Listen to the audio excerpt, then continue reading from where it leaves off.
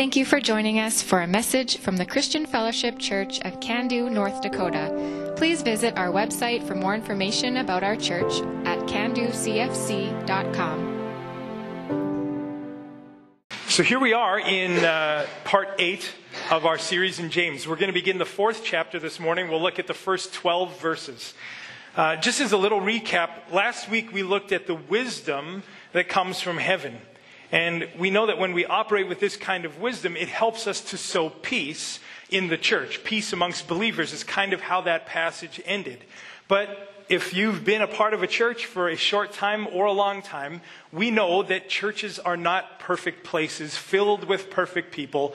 There are conflicts, there is animosity, there are politics, and all sorts of other things that threaten the unity that we're meant to have with God.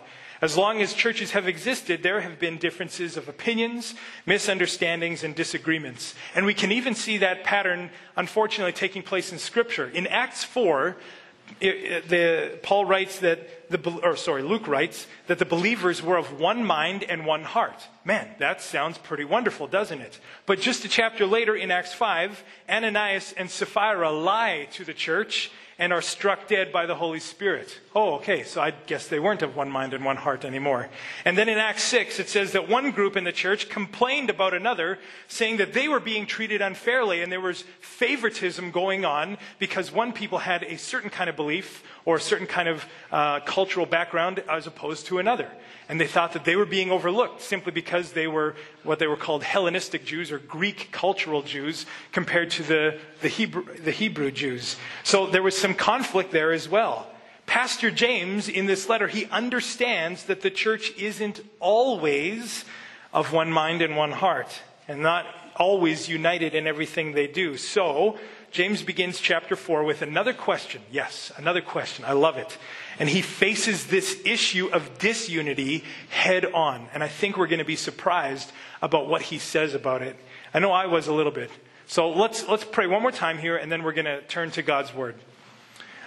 Lord Jesus, I love that your church has an absolute clear-cut designation that we are supposed to be people of one mind and one heart. We're supposed to be operating in unity, surrendered to your will in everything we do. But Jesus, we are people. We are broken people. And instead of yielding to your Spirit, Lord, we walk in the flesh. We're all guilty of that, and I know I am too, for sure. And Lord, it just grieves my heart, as I'm sure it does yours, to know that you gave us a wonderful design, and for some reason, we're rebelling against it. Father, just forgive us, please. We confess to you our sin of rebellion. We confess to you our sin of disunity. And I pray that today, we would learn how to prevent that from happening, and that you would teach us, Lord, how to walk together, shoulder to shoulder, with our eyes fixed on you. Amen. Okay, so James 4 starts with verse 1, surprise, surprise, and that verse says, "What causes fights and quarrels among you? Don't they come from your desires that battle within you?" I think that's an amazing question. Normally, when there's an argument or a disagreement, we would tend to think that it comes from two differing points of view that exist between at least two people, right? That's where conflict comes from. But James teaches us here right at the beginning that fighting and quarreling actually happen because of a battle that's going on inside of us between our own conflicting desires. You see, all of us have desires on the inside that are competing for control of how we're going to live our lives. Paul talks about exactly this in Romans 7, starting at verse 22, where he says, "I love God's law with all my heart, but there is another power within me that is at war with my mind. This power makes me a slave to the sin that is still within me." Okay, so there's two things going on. Two desires are fighting, competing, battling for control of Paul's life. And we're all in the same boat, right? One of these desires is pleasing to God, and one is rebellious against God. This is important for us to understand because all of us are in this position. None of us are exempt from fighting this battle that's taking place from within. In 2 Peter 2:1 verse 19, Peter says that people are slaves to whatever has mastered them. And that speaks to these desires, or what's battling within us. They're desiring to master us, to control our lives, and to set the direction of our decisions, right? So when a desire controls us, it becomes our master, whether it is good or evil. As long as we live on this earth, we are never free from this conflict between good and evil, battling for control of our lives. Paul also says in Galatians 5 that the Holy Spirit that God has placed within us is battling against our sinful nature, and these two forces are continually fighting each other so that you are never free to carry out your good intentions. Wouldn't it be marvelous if the only thing that ever existed within us was the power of the Holy Spirit, so that all of our good intentions could be done without any hurdles or obstacles that the sinful nature throws in our path? But unfortunately, that's not reality. There is a battle, and we're not free from just doing the good things that the Holy Spirit inside of us is directing us to do.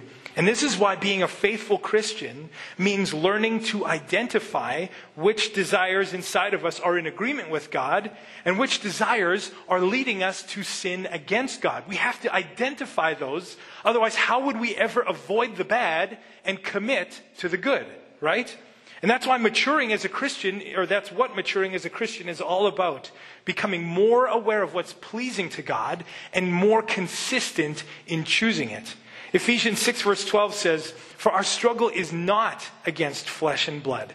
So our struggle is not against one another. It's not against other people. It says here, but it's against the rulers, against the authorities, against the powers of this dark world, and against the spiritual forces of evil in the heavenly realms. Okay, so that's where our focus ought to be in this conflict. We are battling, probably more within ourselves than we will realize, against spiritual forces of evil that are propping up the sinful desires within us, causing us to fight and quarrel and bring disunity to the family of God. So when two people or two groups or two factions within a spiritual community battle against each other, it's actually a result of us giving in to the flesh and giving in to that sinful nature. Because if we desire peace, we'll work for it. Yes, there will be disagreements and we're going to have to share opinions and say, well, I think this is what the Bible says. Help me figure this out. What do you think? You have more experience than me. And we look at it together and we find the truth based on this, not based on my opinions or yours, right? And that's where unity can come into play. When we realize that the battle is not against one another, but against that spiritual force that's threatening within. Describing these two desires that battle within, James writes in verse 2, "You desire, but you do not have, so you kill.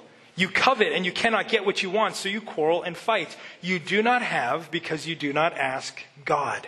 So the results of the battle in here, in our hearts, always affect the kind of experiences that we're going to have out here in the physical world, right? James says an unmet desire, which here is also, if you read the definition, it's a lustful desire or a self-serving desire, results in killing. Now, James could be talking about actual murder, or he could be intending what 1 John 3:15 says. Anyone who hates another brother or sister is really a murderer at heart. And you know that murderers don't have eternal life within them. Nonetheless, when we're willing to fight and quarrel because we want so badly what we think we deserve, and we're willing to do anything to anyone, that's the kind of attitude that is condemned in Scripture, as we can see right here. So what about coveting? Do not covet is one of the 10 commandments, right? To covet something means to jealously desire something with envy, hatred, or anger burning in our hearts. When we covet something, quarreling and fighting are just the means that we're willing to go to in order to get what we covet, what we want out of a bad motivation. It's hard to hear this kind of teaching about lustful thoughts and desires, coveting, and knowing that James is talking about the church. He's not talking about, a fight that erupts at a softball game. He's not talking about people who are overserved and get into each other's hair at the bar. He's talking about the church. Doesn't that just break your heart? Man, like, it's too bad that we need this kind of correction. But I'm glad that we have it as well, so that we can avoid going deeper into the wrong direction. So, going a little further here, I don't think that James is saying that this is only something that we're going to deal with in the secular world, but it certainly is something we need to pay attention to here in the church. The interesting thing is, at the end of that verse, James says, you do not have because you do not ask God.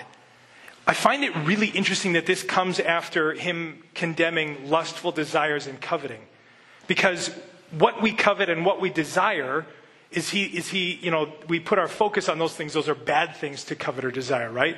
And then James says, well, you don't have because you do not ask God. So is he saying, well, you don't have what you covet and desire out of selfish motives and bad ambitions because you didn't ask God for those things? Is that what he's saying? I'm not sure. Or is James saying that the things that we desire and covet are not what God is interested in giving us? You have to really be very careful here, because in this verse, we take that last phrase and we just treat it all by itself on its own. But James is writing this in a letter. He's completing a thought here. So I think when I read this and I studied this week, I hear James saying that we don't have what we want because our internal desires don't always line up with God's desires for us. Okay? Because think of it this way. If we only desired what is good and pleasing to God, we would always consistently go to God and ask to receive that, right? Because God is a giver of good gifts. We learned that in James 1:17. But because there's this battle within us, we sometimes want what is evil. Or we want to use maybe what God intended to be good for an evil purpose. In those moments, we don't necessarily go to God all the time because we just operate in the flesh. I see it, I want it, I'm taking it, right? That's the attitude that we have. And even if we do go to God and we do ask him for those things, sometimes we are misguided in coming to a good God and asking for something bad that we want with selfishness, or something that disagrees with God's word, his nature, or his will. So I think that's what James is getting at when he says, you do not have because you do not ask God. We don't ask him for what is good. And even if we do, sometimes we ask with the wrong motives. And that's why in verse 3, James says, when you ask, you do not receive because you ask with wrong motives, that you may spend what you get on your pleasures. Man, that verse I feel is such a tell-all for what we've seen already. It's such a revelation that here in this moment, the motives, I forgot about that. What God really cares about at the end of the day is our heart. Friends, we always need to remember that Jesus cares about our heart, our motives, our reasons, and our desires. We may be able to mask our bad motives by asking for something good or doing something good, but we can't fool God. He knows the heart of the matter. He knows our heart.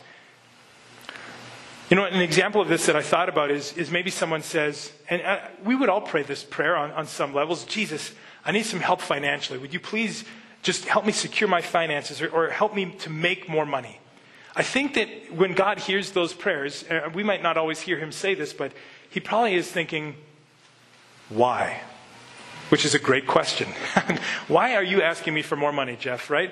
And you know, if I have bad motives, I might say, well, because Lord, I work hard. I deserve it.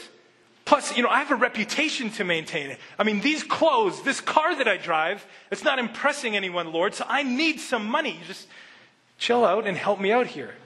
Or maybe I would say, Jesus, can you please help me make more money? And I think God would still say, why? He wants to get down to the heart of the matter. And maybe I would say, if I had good motives, well, Lord, if I had just a little extra money, I'd be able to give more to your work. You know, you've shown me something in my friend who I never saw before.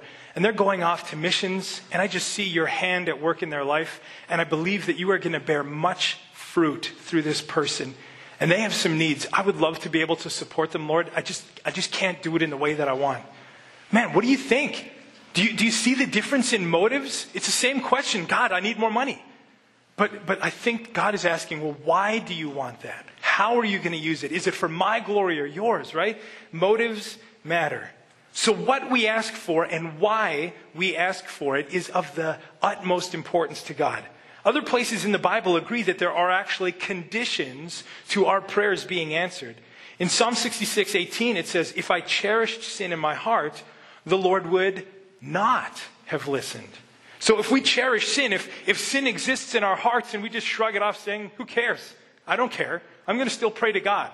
If we have that sort of mentality that we're so casual about our sin, God's going to say, all right, well, I'm going to tune you out until you realize that you need to tune me in and deal with the brokenness inside of you. 1 John 3 verse 21 and 29 says, dear friends, if our hearts do not condemn us, we have confidence before God and receive anything from him we ask, because we keep his commands and do what pleases him. There's 3 conditions there, right? If we don't ignore a conviction in our heart, if we keep God's commands, and if we do what pleases him, then we can be confident that we will receive what we ask from the Lord. There's 3 conditions there. And 1 John 5:14 says, this is the confidence we have in approaching God, that if we ask anything according to his will, he hears us. Another huge condition, right? Each one of those verses had the word if in it. So it says, if these conditions are met, then you can be confident the Lord will hear your prayer and answer your prayer and give you what you require. But man, without those things, I think that's why we're so frustrated sometimes. We pray and we pray and we pray, but instead of coming to God on his terms, we come to him on ours. We make him a cosmic vending machine instead of making him the Lord of our life. And that's not what we're supposed to be doing. James explains this further in verses 4 to 6. He says, you adulterous people. That's pretty cutting remark for a pastor to make. Don't you know that friendship with the world means enmity against God? Therefore, anyone who chooses to be a friend of the world becomes an enemy of God. Do you think the scriptures say without reason that he jealously longs for the Spirit he has caused to dwell in us? But he gives us more grace. This is why scripture says God opposes the proud but shows favor to the humble.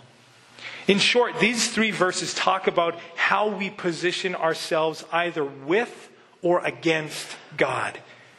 The prophet Ezekiel, he referred to Israel, the nation of Israel, as adulterous during their times of rebellion against God. Now, James uses this same term, adulterous people, because Christians can be disloyal or unfaithful to God when we care more about what this world offers and what we can get from this world rather than what God has in mind for us. Making anything besides God the top priority in our lives, it says here that it actually makes us hostile towards God. That's what the word enmity means. It said, in the verse it said enmity against God. So if we want to translate that into a word that we would use a little bit more regularly in our culture, hostility against God. And I don't think any one of us want to be there. You know, I had a great discussion this week about exactly this concept with my good friend James Clay.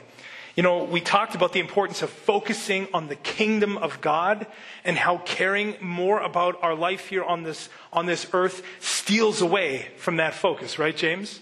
Man, and it's such a good conversation to have. James is just one of our amazing elders, or board here at our church. And I'm so thankful for everyone who serves in that capacity.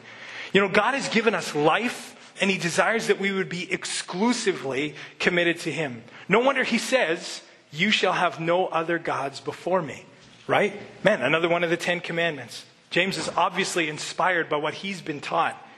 So God has given us life, and he desires that we would use it for him. He helps us to achieve this devotion to him through the power of the Holy Spirit that he places inside of us. God's Holy Spirit in us is a gift of grace, because if God said, you better be faithful to me, and here's my will for your life, figure it out on your own, we would have no chance. But with the Holy Spirit inside of us, we are equipped.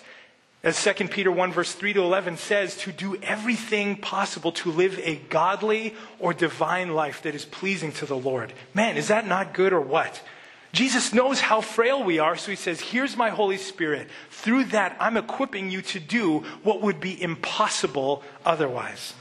When we are proud and self-serving, God stands against us. When we are humble and submit to God, yielding to the Holy Spirit's prompting in our lives, his grace flows over us.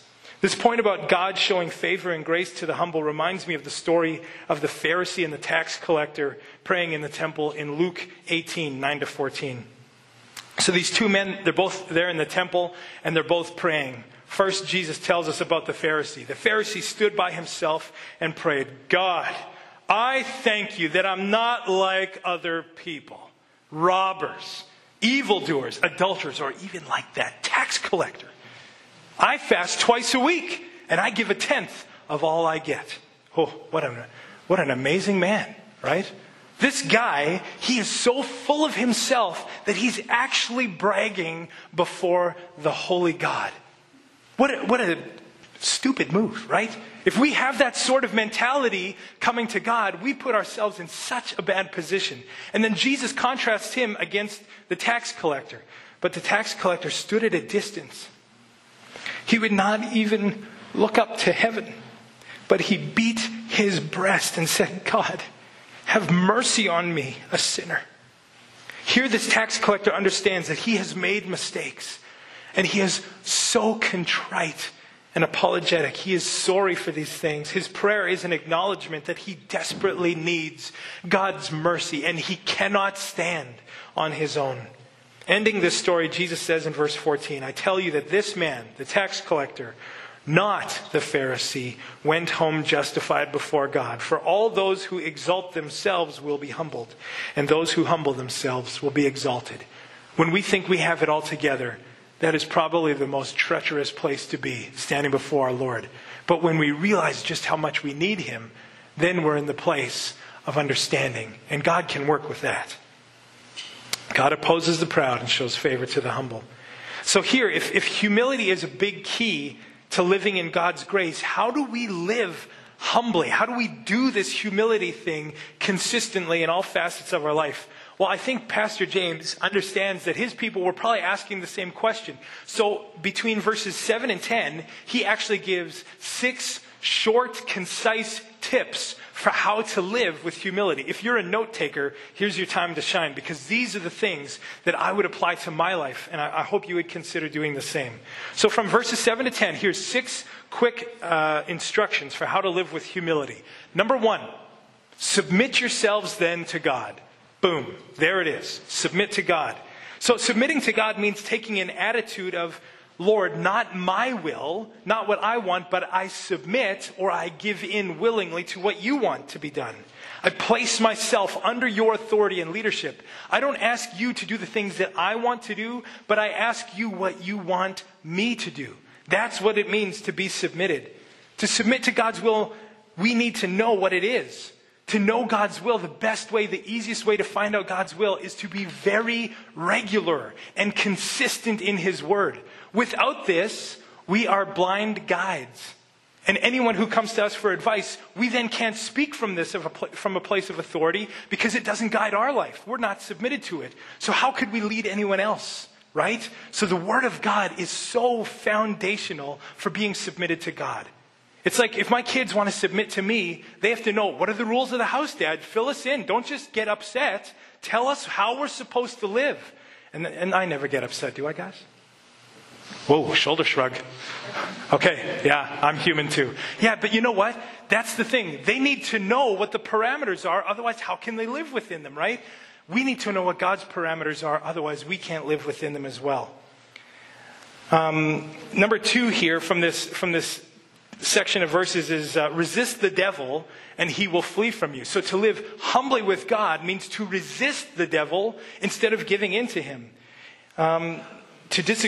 To disagree with the intentions and plans of the devil is our purpose under God. We can't say, oh, I see what the devil's up to. Doesn't sound so bad. I can work with that. No, we resist it. We say, no, devil, I'm not into that. I'm a child of God. I'm devoted to him. Ephesians 6:11 says that we are meant to put on the full armor of God so that we can take a stand against the devil's schemes. right? So we have to align with Jesus that we might resist the devil. Submitting to God allows us to put on his armor. If we haven't submitted to him, we're not going to be able to walk in fellowship with him. And putting on his armor gives us the strength that we need and is required for us to stand against the schemes of Satan. When we resist the devil, we're more likely to be humble and obey Jesus as well. Number 3, come near to God and he will come near to you. Anyone who seeks the Lord, will not be disappointed. When we make an effort to walk with God, he absolutely responds and walks with us. God never says, actually, you need to get right first. You have to be perfect before you can be in fellowship with me. I don't want to have any part of someone who's a liar. If you do this or if you do that, if you think these kind of thoughts, don't even think about praying to me. I'm not interested in doing life with you. God actually says, if you humble yourself and say, God, I know I got a bunch of hang-ups in my life. I got a bunch of bad habits and things, but I know that I need you. God says, absolutely. Come to me, for my yoke is easy, my burden is light. Like, that's the kind of God that we serve. We have to understand that when we come to God, it's a reciprocal effect. God comes to us. But what happens then if we don't draw near to God? If we don't spend time praying and in his word and abiding with him? God's going to feel distant. I promise you that. It's going to be a struggle. But when we come near, he reciprocates and he comes near as well. So that abiding piece that we've talked about so often is just so important. Number 4, James says, wash your hands, you sinners, and purify your hearts, you double-minded. We all fall into sin when we act as people with a double mind, when we have 2 priorities instead of a singular focus. When we have our hearts split between pleasing God and pleasing ourselves, it's a disastrous way to live. In Matthew 6:24, Jesus says no one can serve 2 masters. And sometimes we make ourselves one of those masters. That's why we're told to purify our hearts. Be purely or only dedicated to God and nothing else. To prevent double-mindedness, we need to set our heart on Jesus only. Jesus tells us to seek the kingdom of God above what? Above everything else. No, God, I love you and my family equally. You know how many families we have turned out, we bow down to our kids or our parents because, God, I'd love to be devoted to you, but my family really needs me. We can still serve our family. We can still love our family. We can still help our family, but we can do it by making Jesus number 1. That's actually the greatest help that we can give them. Last week, my kids, we were talking about this as well. They've heard me say before that I love Jesus first and Karen second. And they know what I mean when I say that. They're not like, oh, Dad, so you don't love us nearly as much as them? No. But God says that in the Bible, we're supposed to prioritize love for him. And that as a parent, the best thing I can do for my kids is loving my wife. Because I'm exemplifying then the love that God told a husband to give to his wife as he has given to the church. So we talk about these kind of things, and when we understand that there's this singular focus, this singular love, nothing else comes between us and God and his commands, that's when we've become pure. That's when we've decided that we've made God the number 1 priority, and nothing is going to stand against that. Number 5, grieve, mourn, and wail. Change your laughter to mourning and your joy to gloom. This isn't exactly a cheery verse. I know some people can get that impression from it, but it's an important part of being submitted to God. Don't we naturally grieve our sin if we desire to be pure in our hearts towards God? If our heart purely desires, Lord Jesus, I want to live for you and only you, then any sin that comes into our life, this is actually going to be our natural response. We're going to say, oh, Lord, I'm just heartbroken over what I just did there. I'm so sorry. That breaks my heart and makes me upset that I have caused something to possibly come between me and you. And it's okay for us to do this, because when we have a clear picture or a clear focus on God, the things that we once did carelessly now become things that we despise and we don't want to participate in. As we walk submitted to Jesus, his light reveals what was hidden in the dark corners of our heart. And we're not happy about it. Instead, we're distressed. And by grieving that sin, now we can deal with it appropriately. When we become aware of our transgressions, we can repent of them. We can turn away from sin and turn fully to God. So I'm very grateful, actually, when God points out sin in my life. It's not something to lament, say, oh, Lord, you're not going gentle on me. It's actually because God longs to give us the pure life devoted to him that we are pursuing as well. So it's a good thing for us to grieve over sin so that we can repent of it and turn to Jesus. And finally, number 6, it says, humble yourselves before the Lord and he will lift you up. So this is a kind of a synopsis. Humble yourself before the Lord. That's what all these steps are leading us to. And then it ends with a promise, and God will lift us up. Okay, once we're submitted to God, we can trust that the Lord is going to lift us up. Instead of the proud exalting themselves and being humbled, we humble ourselves and the Lord exalts us. What a glorious thing. You know, it's one of those things when we brag on ourselves, when we're proud and arrogant and we boost ourselves up, you know how little satisfaction we actually get from that? Because all we're doing is we're doing it in order that someone else is going to say, wow, you're right, Jeff. You are really amazing, blah, blah, blah. But you know what? They don't care because it sounds so arrogant. It comes from a place of such hollowness. But when I say, Lord, I'm so sorry. I'm a sinner and I just want to be devoted to you. I just want to focus my whole life on you. And then in that moment of humility, God says, yeah, Jeff, I see your heart. And I love you. I love that you're doing that. I love that that's what you desire. Come and walk with me. Stand to your feet. Let's walk hand in hand down this road of life. Isn't that good when God lifts us up instead of us lifting up ourselves? It's so much more gratifying. Okay, so that's kind of the first part of this section. There's 2 more verses here. We're going to end up with these. James, it seems like if you read this, if you get to verse 11, it feels like James just drastically changes his tone. And it's like, whoa, are we talking about the same things here, James? Or did you fall asleep and forgot where you were when you were writing this letter? But he says here in verse 11, brothers and sisters, do not slander one another. Anyone who speaks against a brother or sister judges them or judges them speaks against the law and judges it. When you judge the law, you are not keeping it, but sitting in judgment on it. It's a lot of stuff here in one verse. It almost seems like this verse is unrelated, but there's something interesting. There's a connection between verse 7 and this verse that we just read here in verse 11. In verse 7, we're told to resist the devil. And did you know that the word devil in Greek means slanderer? And here we're told to not slander one another. A unique connection. In other words, don't do the work of the devil by slandering or speaking poorly against a fellow Christian. Once again, we have to understand that Satan wants to infiltrate the church and cause us to turn against one another. Disunity, right? He wants to cause division to erupt with fighting and quarreling like James led with at the beginning of this chapter. Slandering a brother or sister in Christ is the work of Satan. He tries to use you and me to ruin God's church. Because it's way easier to poison someone within than to have someone from without come against the church. On top of that, when we slander a fellow Christian, we have judged them by our standards instead of through the Word of God. They are under God's law just like we are, and it's not our place to take the position of God and judge our brothers and sisters. When we slander someone, that's exactly what we've done. And then verse 12 says, there is only one lawgiver and judge, the one who is able to save and destroy. But you, who are you to judge your neighbor? So here once again, we must humbly submit ourselves to Jesus. He is our final authority. And James is just reminding us, guys, stop your bickering and arguing. It's really about Jesus. Are you looking at him, or are you just looking at how you can win an argument? Are you submitted to his judgment, to his law, or are you just submitted to the flesh? That's why this whole thing actually makes perfect sense. I find this passage that we've looked at today to be super encouraging. James dearly loves Jesus, and because of that, he absolutely loves Jesus' church as well. He has helped us to understand that fighting and quarreling are a threat to the unity that we're meant to pursue together here in the church. But the solution is clear. As we submit to God personally, our desires change. Our motives change, and our allegiance to Christ is strengthened. Our life becomes less about us being right and more about us living humbly to God and in unity with our brothers and sisters.